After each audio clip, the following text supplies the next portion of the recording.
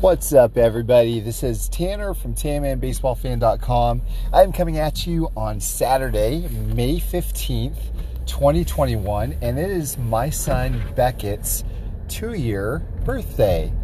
I cannot believe it, y'all. I can't remember life without him, but it also just feels like such a distant memory from when my wife came in to the office and was like, "Hey, my water broke," and I freaked out, and we almost had a highway baby there. I almost had to deliver him while I was in the car.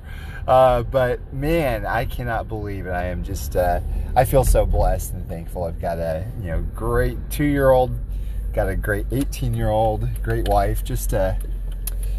I'm so thankful for my family. But I'm not here to do a podcast about how amazing I think my family is.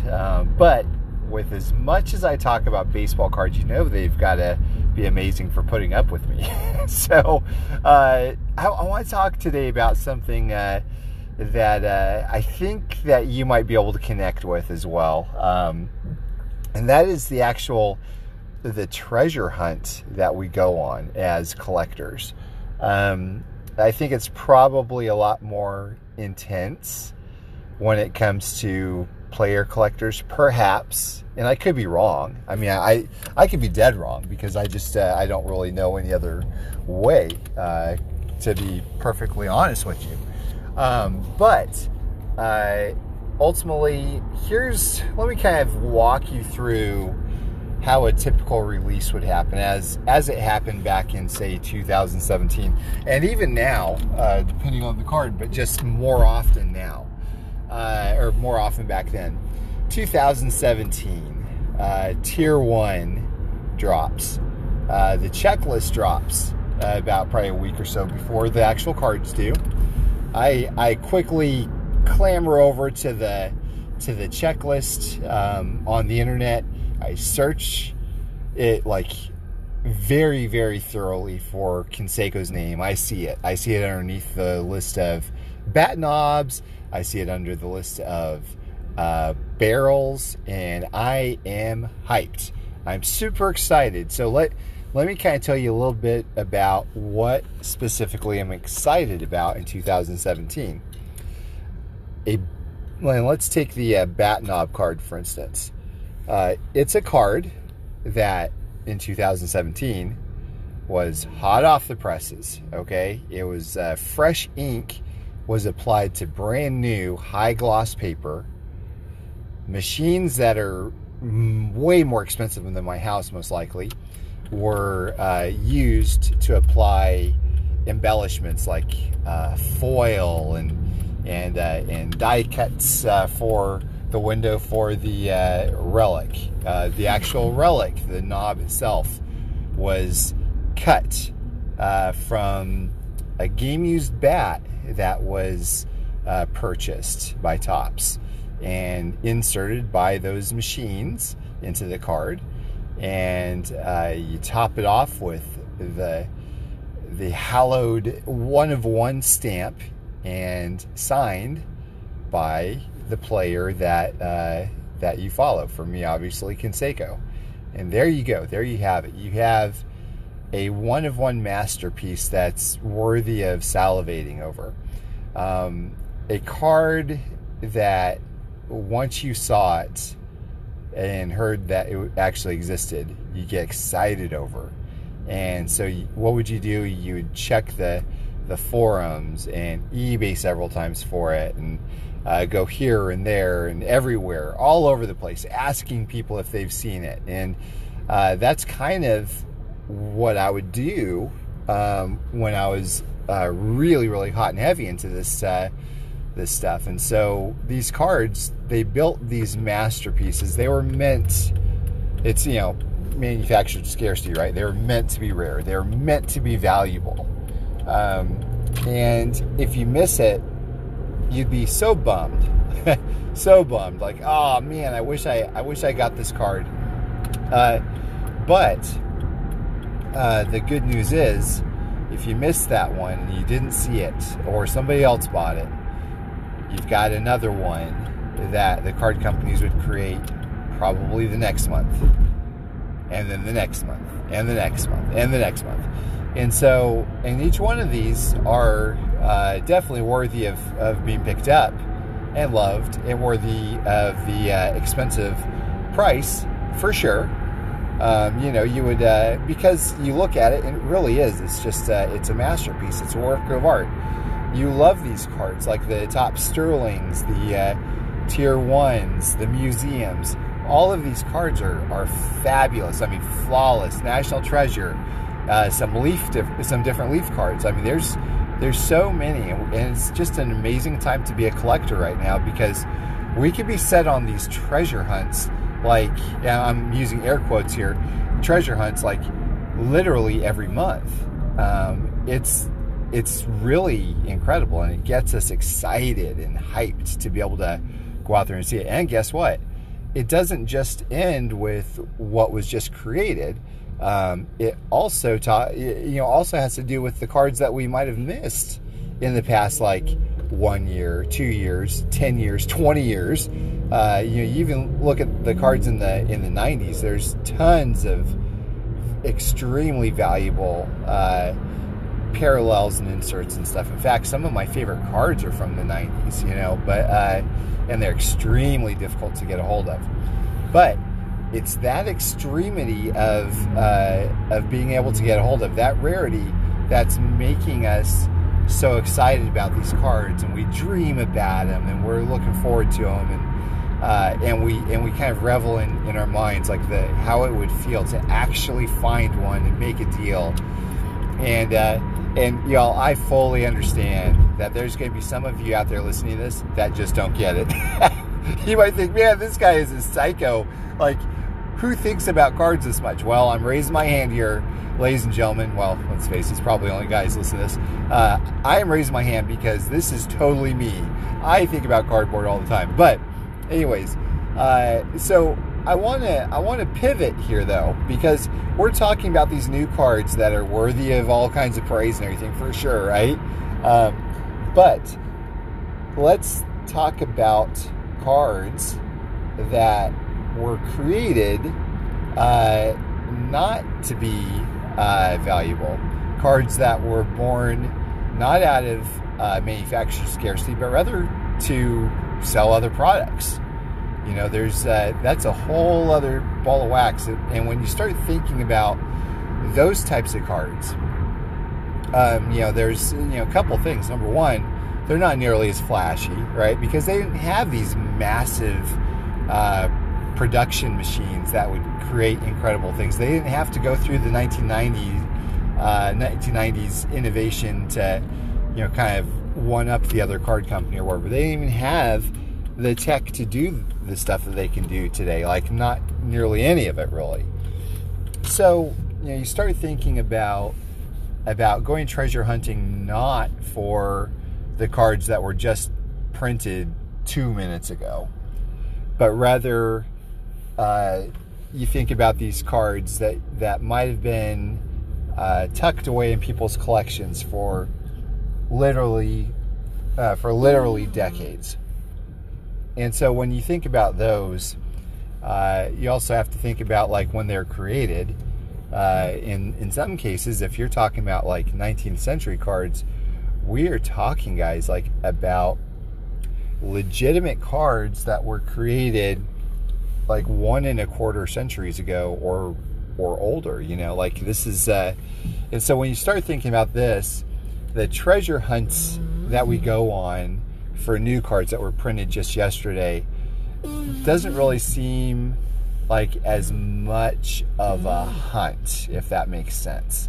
I mean, truly it is a hunt, but like you start feeling like Indiana Jones almost, when you're trying to search these like legitimate historical relics. And so I think that's probably what appeals to me a lot when it comes to actual cards that were created in the 19th century. And not just the 19th century. I mean, we're talking like the W514 set that I picked up, the Cracker Jacks. All these are like 100 years old or more, which is just absolutely mind-boggling to me. I mean, it's it's so cool to be able to do this. I remember when I was 12 years old, I was living in Kansas, and we lived in a house that was probably, with my grandparents, it's probably, I think, 80 years old, 90 years old at the time. And this is like, 92 or so. And I remember looking at the house going, wow, it's so old. You have like the windows that had like the ropes inside that, that's the way, it was like some sort of like a pulley system. That's how you would actually open and close the windows. You have these little kind of strange silhouette type of art pieces hanging on the wall. Like everything about the house just screamed like early 1900s. And there's something to it. It made you feel like you were actually living in history, kind of. Definitely not 90s, back then or whatever. So, anyways, I remember looking at this house that I lived in and going, man, T206 cards are about just as old as this. Like, when this house was being built, T206 cards were being printed. How cool is that? I just started thinking like, and so that's when I ended up getting my first T206 card. Is I was thinking, man, I've got to get one of these just so I can actually own a piece of history. And so I ended up buying one. And it was so fun because I remember having it in my hand and seeing the imperfections, the rounded corners and the creases on a card that showed a lithograph of a player that I had never heard of before. Didn't have the internet to look up who he was. Yeah, I just remember looking at him going, man, this is cool. This is so neat. This predates my grandparents. This predates World War II. It predates World War I. What a neat feeling to have something like this. And so that's kind of where I really where my love for like the old cards probably started, I would imagine. So later on I ended up saving up money, and I got like 25 tobacco cards, T206 tobacco cards, beat to death. I think they're like $20-25 each, if I remember correctly. And I saved for a long time. Like in Kansas, I only lived there for half a year or so, I think, if I remember correctly.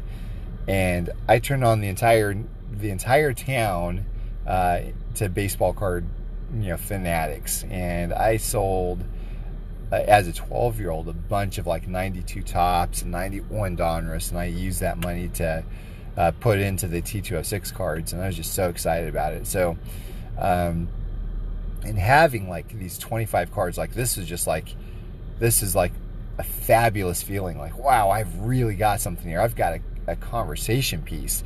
And I think that's part of what I love about these older baseball cards also, is because they don't appeal just to baseball card collectors. You could have somebody come over to your house and they look at it and they go, well, what's this? You go, oh, well, they're 100+ year old baseball cards. Oh, cool. It doesn't matter who it is. Like, everybody will find them fascinating. They won't necessarily find the bat knob cards or braille cards fascinating as much. That's what I found anyway. So anyways, the rest of the story is, 7 years later, I end up becoming 19 and, living in a tiny one-bedroom apartment behind a dumpster, and, not any money to speak of whatsoever. And I was, about to be engaged later on in 2020, or not 2020, later in 2000. And I didn't have money for a Christmas gift for my girlfriend, who's now my wife. So I had to sell my T206 cards. And, so I ended up selling all of them, and I was able to get her a gift. I don't even remember what the gift was, I just remember the T206 cards I had to sell. But, as I remember going, like, man, she's worth it. I love her and all this, but man, I love those T206 cards also, and I miss them. And so it's kind of a sad day to see them go, but I probably got a terrible price for them, but that's just, kind of how it goes. Sometimes you got to sell, right? Sometimes you got to sell and realize that you can always come back later and get something else cooler. So, But anyways, it really made me think. I've been thinking about this a lot the last few days, and this is because of a pickup that I'm actually going to write an article about later. I will not talk about it right now, but I am jumping out of my skin excited, guys, like super, super pumped. So I'll probably reiterate a lot of the stark contrast between like treasure hunts for new cards versus old cards, because it's going to be relevant, especially when I talk about this card that I've picked up. But yeah, it's funny because like you have two entirely different like hobbies almost inside the same hobby. When you're going for new cards versus old cards, they're like two different segments of people, of collectors. You know, like it's incredible. Like you have some people that will salivate over those new checklists, just like I have and do still sometimes from time to time, for sure. But then you also have some that go after these cards, and a lot of these cards are like big money cards, but nobody's ever heard of them, you know, except for the older collectors. And so when you see those, you think, man, there's a lot of history that's gone on with these. Like a lot of these cards are of players whose dads and brothers were legitimately in the Civil War, you know, like crazy. It's crazy to me to think that way, because like that's, you know, I mean, Abraham Lincoln was president during the Civil War. So, I mean, that's amazing to me to think that way. But anyways, so yeah, I mean, just two fun different ways. And there's, you know, I'm not going to say one way is better than the other. I'm not going to say old cards are newer than better, or old cards are better than the newer ones. But, you know, I don't know. But that said, you know, because I really enjoy a lot of the newer cards, like the Canseco cards I love to death. Like they're kind of like the core of my collection that I love so much. But the old cards, they're like right there. Like I love those cards tons as well. But it's like two completely different loves and desires for cards. You know, it's almost like two different collections.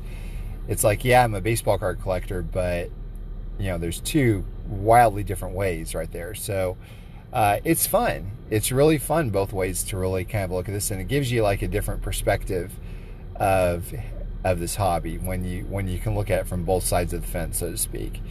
So anyways, I mean, I didn't really have anything else to say other than this. I just wanted to pop in this morning and talk a little bit about what's been going on in my head, and maybe this will kind of warm us up for the next podcast I drop that talks about my latest pickup, which I'm excited about, guys. Like, I'm excited to tell you about it. I'm excited to show you it on YouTube and on my website at tanmanbaseballfan.com. I'm really looking forward to it. So anyways, I hope you all have a fantastic weekend, and as always, thank you for listening.